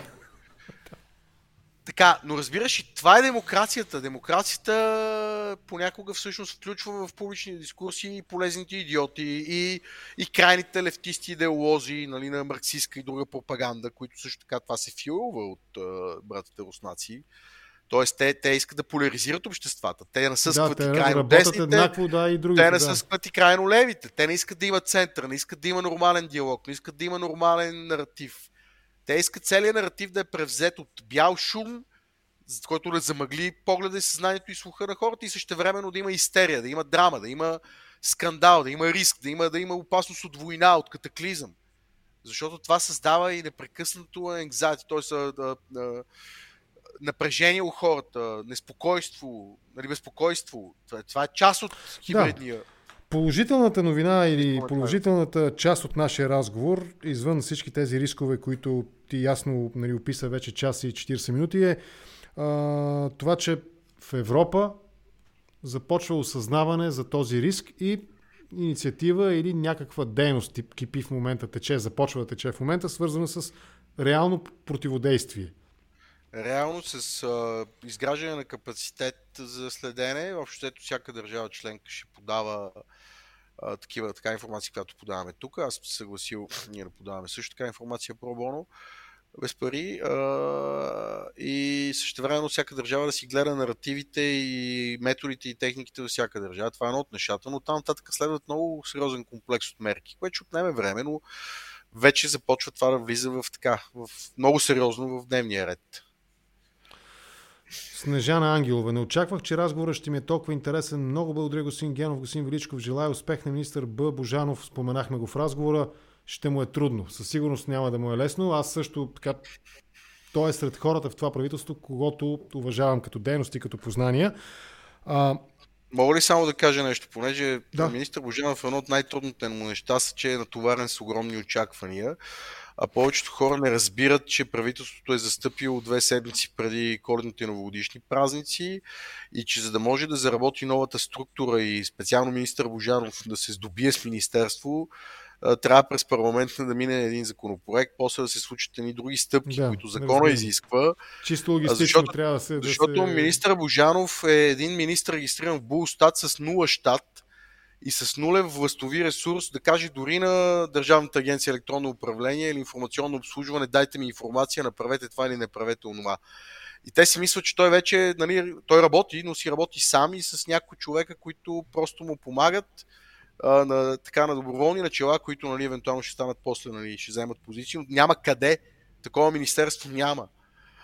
И също се отнася за някои от другите структурни промени. Хората просто си мислят, че като дойде ново правителство и то може по чисто германски да почне да реже глави, да уволнява, да чисти, да мести министерства, да размества държавата. Не работи така държавата. И дори биха могли за 4-6 седмици да направят такива структурни промени. Тоест, трябва да има малко търпение, нали, тези 100 дни толеранс не са защото докато се ориентираме, а защото текат процеси, които са определени с законите в тази държава и с Конституцията и ще отнеме физическо време да се случат някои структурни реформи, да се здобият. Да не говорим просто за привличането на нови хора и нови лица, които не са замесени последните 12 години в неща. Така че просто това го споменавам, просто защото на Божо и аз съм един от хората, които му помагат, защото сме работили. Даже македонците, които ни гледат, са те оценили. Господин Величков е един от редките, що не я критикува премного владата. Това е изключително важен подход. В смисъл, всеки разговор печели. С това започнах и с това вървим към приключване. Всеки разговор печели. Само да кажа нещо на братята македонци, понеже тук имаше съвместно заседание на Министерски съвет на Република Северна Македония и България. И аз също помагах с някакви идеи. Какво можем да направим съвместно с Македония? Как можем да помогнем на Македония? Защото това беше поставено. Какво е то, освен коридор 8 и полета София-Скопия? Да, но нали... Така да се каже, в някои отношения Македония успя да изпревари България последните 2 години и по отношение на електронната идентификация и по отношение на някои неща, които се случиха в тяхното електронно управление. И всъщност ние имаме какво да научим от тях. Той Божидар добре познава и нещата в Македония. Но в крайна сметка не трябва да гледаме на Македония като нали, една по-малка държава и ние да така си вириме носа. Защото те ни изпревариха в някои неща тук на финала на последните 2 години и сега няма да наваксваме като държава. Аз го дадох за пример ниското ДДС за хората в IT сектора. То беше едноцифрено преди години. И такива инициативи, но говоря чисто в областта на електронното управление. Да. Аз съм подал няколко идеи, които са свързани с това наистина, какво можем да помогнем на Македония и връзката на македонската научна мрежа минава през България, защото България е възела, който се плаща от Европейската комисия 200 гигабита в достъп до мрежата на ЦЕРН и до суперкомпютрите и така нататък. Така че да, в смисъл, трябва да си помагаме, защото и Македония, и България, и Сърбия така влиза в геополитическите интереси и зони на влияние на Русия. Русия би искала ние да сме си сателити на Русия. И да сме Ако още малко продължиш по темата Македония, ще те номинирам за външен министър. Сега, виж, искам да завършим с това. Чърчил и неговата фраза: между войната и позора избрахте позора, но ще получите и двете. Не сме ли в ситуация, в която, отчитайки всички тези реални рискове през хибридни атаки, през война, през лична сигурност и неприкосновеност, не сме ли именно в подобна дилема, която може би звучала така: между свободата и сигурността, да изберем с кое да направим компромис? Избрахме свободата, но ще загубим и двете. Не сме ли в такава ситуация? Има такъв риск.